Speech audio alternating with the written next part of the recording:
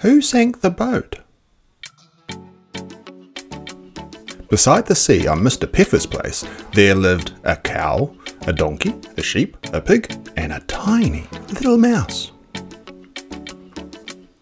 They were good friends, and one warm sunny morning, for no particular reason, they decided to go for a row in the bay. Do you know who sank the boat? Was it the cow, who almost fell in when she tilted the boat and made such a din? No, it wasn't the cow who almost fell in. Do you know who sank the boat?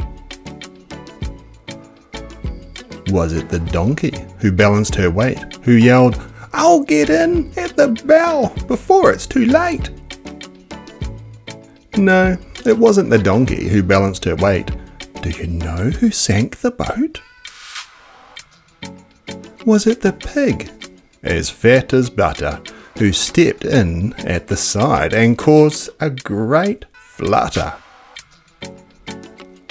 No, it wasn't the pig, as fat as butter. Do you know who sank the boat? Was it the sheep, who knew where to sit to level the boat so that she could knit? No, it wasn't the sheep who knew where to sit. Do you know who sank the boat? Was it the little mouse, the last to get in, who was the lightest of all? Could it be him? Ah, so you do know who sank the boat.